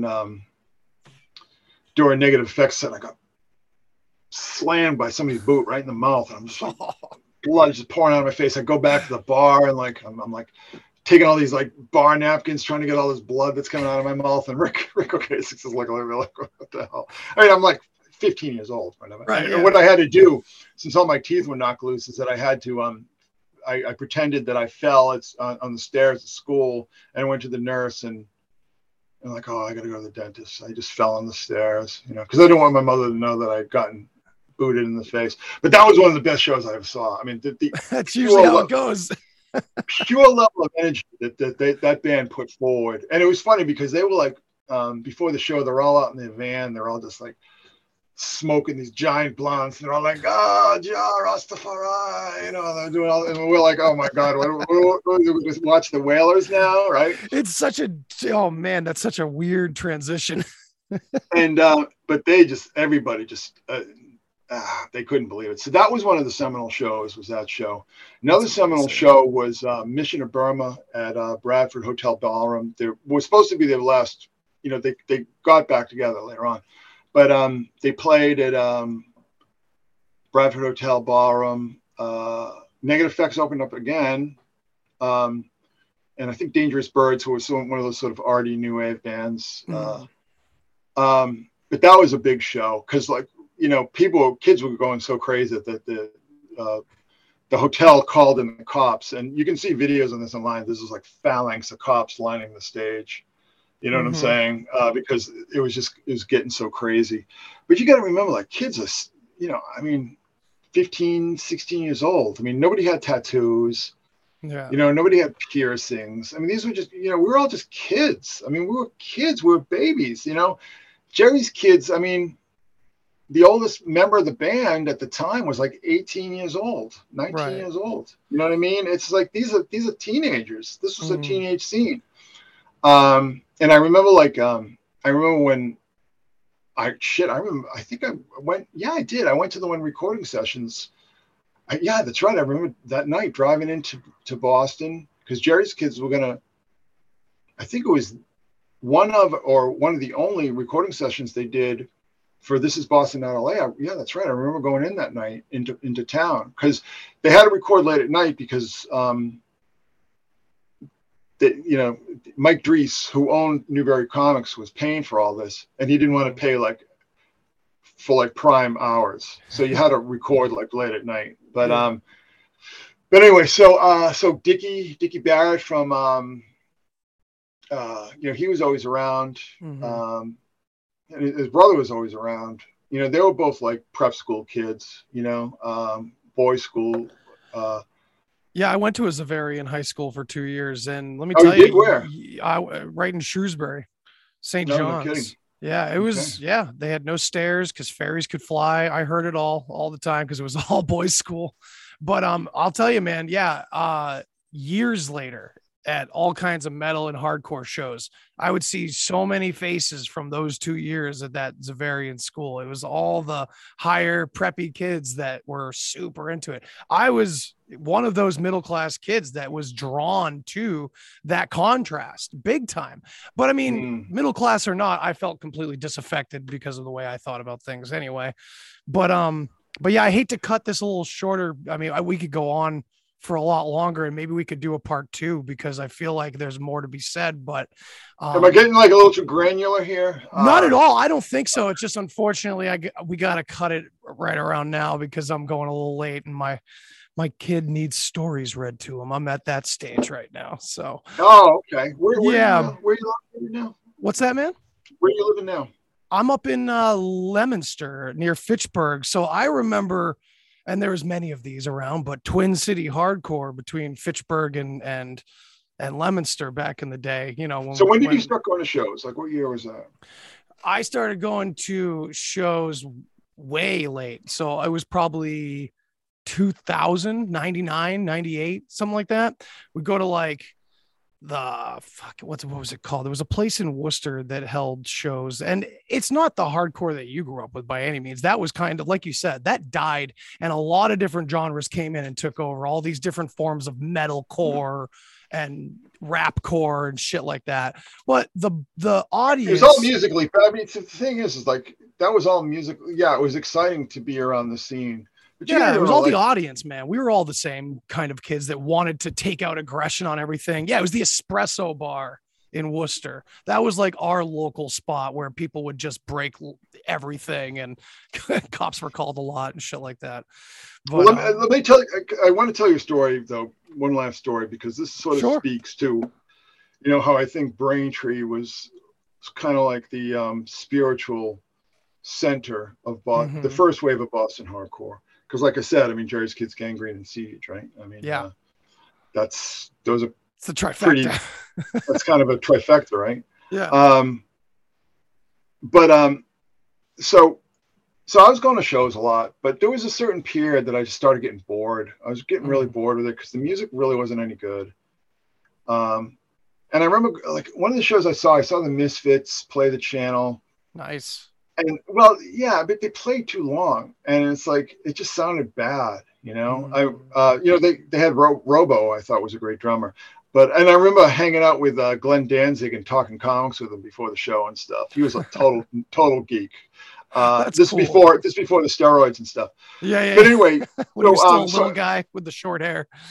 Yeah, so I started hanging out with like a lot of my Braintree guys. You know, I had all these sort of different circles of friends, and like, you know, these are guys who, like, their craziness was not performative. You know, they weren't acting like they were on camera. They just were like, had a lot of energy that they just had to get rid of. Yeah. So what happened is that I remember, like, Choke from Slapshot, and he was Negative Effects and Last Rites and stuff. Yeah. And actually, if there's actually a picture of me in the CD tray of the Negative Effects Last Right CD. That's me and Choke at the Media Workshop. Yeah. Nice. Anyway, so he came out to Bob Sensi's house, and because a lot of times we'd meet at Bob Sensi's house on like Saturday night because his grandmother would make pizza and stuff. We'd all just like eat their pizza and stuff and go from there. But he came out with us one night, and Choke came out with us, and it's funny because we're all just like suburban kids. We're all dressed like just t-shirts and jeans and stuff. Yeah. And he's coming on, he's got like the leather jacket and like all black and the boots and the shit. You know, he's just like he's Choke. He's the image. So he came out with us, and we had this thing called high-speed car chase we used to do. And what high-speed car chase was is that we'd drive around and look for like I don't know. Like, I don't even know how we chose our targets, but we'd like just start throwing cans or fruit or something at these cars, and until somebody would chase us. So, so that was our game. High-speed car chase, like the stupidest, fucking most dangerous. This must be a Massachusetts thing or something, man. The antics that I got into, and yes, very similar. Yeah. So he came out on a night that we were doing high-speed car chase, and I think that was the night we went up to like in the Blue Hills. There was like a Lover's Lane area. And we went up there and we're just like, one of our guys, this skater kid named Sean, stole a box of fruit, and we're just like fucking whipping it at cars and stuff. And like, so we just like drive up to like a car, like, you know, on Lover's Lane, just start pelting it with fruit and stuff. And then if they didn't want to like start chasing us, we just go like, just crazy shit. Right. And then we did get into a couple of good chases that night. Mm-hmm. And then we dropped Choke. I think we dropped him off at the train station. And then we find out he said, those Braintree kids are fucking crazy. Dude, I love that, because I wanted to say earlier when you originally brought it up, the fact that Braintree is like the spiritual, you know, origin point, godfather of Boston hardcore. And that only makes sense to me on like a fractal level, like of all music. I mean, I don't know how many times as a younger person I was furious every time I heard a metal or hardcore riff that I loved from a decade earlier on some butt rock band being played on WAAF, man. It was just infuriating to see how it always moves toward, like, counterculture inevitably like moves towards the culture in that way. It's something, maybe it is at the root of it. It has something to do with that contrast. And even if it's contrived and you know, predictive programming of some kind, they're so aware of our desire for that contrast, maybe. Yeah. Well, you know, it's a cycle, you know, yeah. Like one of the things that always kind of like surprised me when I was a kid is that I'd see like some really boring stand-up comic on TV, and then find out that, oh yeah, Buddy Hackett was like, he was like the king of the dirty jokes back in like the 50s and 60s, you know, like I was like hilarious, you know, or, you know, just all these people that just seemed like they were just sucked into the system and just totally declawed. Right. Yeah. And, it's hard, but it's a cycle. Everything sort of starts off edgy and dangerous, and then just slowly but surely gets absorbed. And like, that's one of the things, like I said, one of the impetuses behind hardcore is like, we're all just I mean, everybody's like, what are the fucking Clash doing? Like, you know, I remember seeing them in 1980 on the London Calling tour. Mm-hmm. And it was just like getting hit by a fucking train. I mean, it was just like this wall of fucking pure noise just hitting you like a hammer. And then you like hear these records and it's like, oh yeah. Like, then you have Hammersmith Palais. It's like completely different. Yeah. Yeah. And, Joe Strummer didn't have a giant mural on some building back when it was like well, I gotta tell you. So like, all the hardcore kids went to go see those shows in '82 when they were touring for Combat Rock. Yeah. But so you had like the second mini wave. So it was all these kids that like I knew from like the weight room at school and stuff, and like, they all showed up when the Clash played in '84 with that new lineup that was sort of like the back to basics kind of thing. Mm-hmm. And that was like just take the wildest hardcore show that you can imagine and then put it in a fucking 10,000 seat arena. It was the Provic Civic Center. Wow. And it was just like, it was the most insane thing I've ever experienced. I mean, people would just punch each other. like what? Just all these like fights, and like the bouncers were so pissed off because they just got totally overwhelmed, you know. Yeah, and they're not expecting that. it was you know, I call that my punk rock prom, you know, because you know, me and all my friends from high school, it was like punk rock prom. But like I said, I mean, the thing with the hardcore thing is that it just seemed like, again, like so performative to me, and it always seemed to me like these guys sort of wearing the get-ups, you know, with the boots and the braces and the leather jackets and everything like that. It just seemed to me like so like, again, like it was a pose, you know, and it was theatrical, and it was like the real wild shit would be out in the burbs, you know, like all these crazy Gen X latchkey kids just totally losing their shit. You know what I mean? Damn but, right. You know, so the other thing, you know, I want to tell you, but like, you know, Braintree was just like this weird, you know, it's like Twin Peaks. My friend called it Twin Peaks East. And, but, we, you know, again, we just took it all for granted. Like, you know, one of the stories I've told is that you know, place I used to play basketball at, like literally right across the street, Whitey Bulger had like one of his goons whacked and thrown in the dumpster. You know what I mean? And this was like, we were playing basketball. You know? And like, I mean, it happened overnight, obviously, but it's just like, that was kind of just the ambience you just grew up in. You know what I mean? You know, particularly in East Braintree, you know, other parts of Braintree just might as well have been a totally different world. But East Braintree to me was just like, it was fertile ground for hardcore punk rock because of, you know, the industrial fucking wasteland feeling that you had, and then like all the violence, you know, just like trying to like not get your ass kicked on the way home from school by just like some randos, you know what I mean? Just like, the stories you've told remind me of the movie Suburbia. Many people don't even, I think there's another more popular movie with the same name that kind of I know exactly the punk movie that I'm talking. You know what I'm talking about? Penelope Spheris. It was she made it after she did Decline of Western Civilization. Yeah, man. So so I left Braintree. Last hardcore show I went to was a rather notorious show. It was Gangrene and Jerry's Kids at the Paradise. And it was kind of like the next wave were coming in. And that was like a lot of the street kids and the homeless kids and a lot of like the neo-Nazi shit going on. Like, that stuff started getting really, it started seeping in like 82, 83, but by the 84, 85, it sucked. Because all they did was just show up to start fights. They didn't care about the music. They didn't care about the scene. They just wanted to fucking beat people up. You know what I mean? And it's like, I got fucking beat up at that show. I mean, a lot of people getting beat up. And then the bouncers wanted to beat up Rick Jones, you know, Jerry's Kids. It was just ridiculous. And it was just like, this is not fun. Right. You know what I mean? This is stupid. You know, it's not sort of like, you know, a wild kind of art scene with like violence at the margins. This is just a violent scene with art at the margins. I remember going to see a show.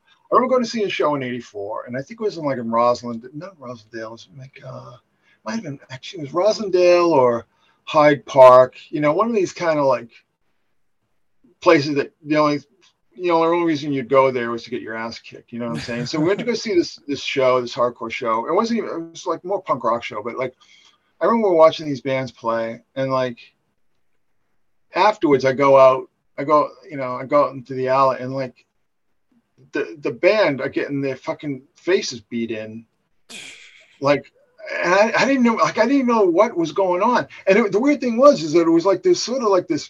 It was like a VFW hall, and there was an outbuilding, like a sort of like a annex or something. And they're inside this annex, and they're just like these fucking guys are just this 3-piece band. They're getting their fucking heads kicked in. I'm like going, what is going on here? Like, what is this? Like, this is a nightmare world. Like, why? You know, what the hell is this? I mean, I don't know. It sounds so co-opted. Like, it sounds like this. It's not even co-opted. It's just not. You know it's what you were saying in the beginning about like the lead and the gas and just this life circumstances, you know, that put everyone there, you know? Well, yeah. But like I said, it got real boring. Yeah. You know, I got real old, and like between like all the bands starting to play like inept metal and all the stupid violence that was just everywhere. Yeah. And, you know, just being out of high school and just, you know, I didn't want to deal with it anymore. Actually, I think the last show, I remember going to see Gangrene and the Circle Jerks on New Year's Eve, 1985 at this shitty club in Dover, New Jersey called the Showplace. And there's nobody there. It was like dead. So this is like 1985, and like when Black Flag were on their last tour, when it was just like Rollins and Ginn and a couple like hired guns, and they're doing all that jazz. What is this? What kind of music is this? It's just trash. It's just such a Greg Kinnear is such a fucking asshole. And I'll tell you who else is a total asshole is Jello Biafra is a total fucking asshole too. Just absolute asshole. Yeah, there's some shit he pulled. But anyway, yeah, it's so just you left hardcore behind, and eventually you got into like the Katow twins or whatever, right? That's like the kind of Katow. Yeah, what are they called? The Cocteau Twins. The Cocteau Twins. Yeah, but I got into them in '83. I got into them when I was still going to shows and stuff. See, that's the thing is like nice contrast for you. I go to these hardcore shows, right? But it got to the point, past like mid '82, I wasn't listening to hardcore at home. Right. Yeah. I just remember buying a lot of these records and just sucked.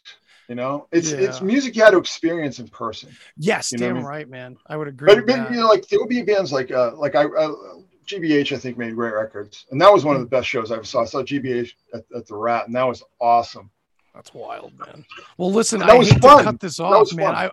This has been fun. This has been awesome. I would love to go even further because I think we should at some point, because all these stories kind of lead into like where we could go with it, with, how heavy music has evolved over time and what aspects of it have clearly been kind of taken in by the system and used by the system. But I think we'll have to do it maybe another time. But this has been really awesome. And I really appreciate all the time you've given me, man. Yeah. If you wouldn't mind telling my audience where they could find you, that would be great. secretsun.blogspot.com. Hell yeah. And that's where everything is. That's the hub, right? Well, you're going to get to, where you need to be. I mean, I've got a Patreon and I've got a Facebook group and I've got a Discord. Yeah. I've got all these little, I have some private groups. I've got a bunch of stuff going on. But, deep divers. Hell yeah. The deep divers. I'm on Twitter, Secret Sun blog, at Secret Sun blog. So I'm not too hard to find, until they start putting the boot down on all our necks. Yeah, we'll see. I mean, it always comes in waves, so we'll see what happens. I hear a lot of rumblings, so. Yeah. But for now, we'll keep doing what you're doing. I love following you on Twitter. You say a lot of great stuff, so. Thank you. And thank you for listening to an old man walk down memory lane. Right? It's a different generation. It's a different decade, but like, I feel a lot of kinship to the stories you were telling, and it was really cool, man. I love getting a deeper history into the music that I grew up with, partially, especially was so attracted to that contrast, like we were talking about, so thank you. Really appreciate it. All right, everybody. Well, this has been real. It's been awesome. Thanks for listening. Thanks for watching. And go check out Chris's stuff. And we'll see you next time. Thanks for listening to this episode of the Deep Share Podcast. If you want to hear more, then hit that subscribe button. Follow me on all the social places. And remember, think for yourself, but don't always believe what you think. Till next time. Human sacrifice, dogs and cats living together, that's hysteria. Enough, I get the point. You have meddled with the primal forces of nature. And you will atone. What do we know? If I know what we know, then I can tell you what we know, and if someone else knows, okay?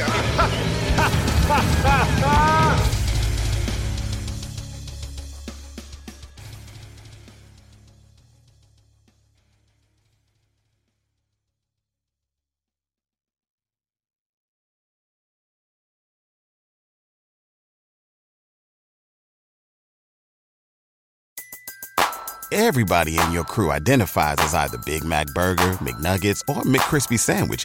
But you're the Filet-O-Fish Sandwich all day. That crispy fish, that savory tartar sauce, that melty cheese, that pillowy bun. Yeah, you get it. Every time. And if you love the Filet-O-Fish, right now you can catch two of the classics you love for just $6. Limited time only. Price and participation may vary. Cannot be combined with any other offer. Single item at regular price. Ba-da-ba-ba-ba.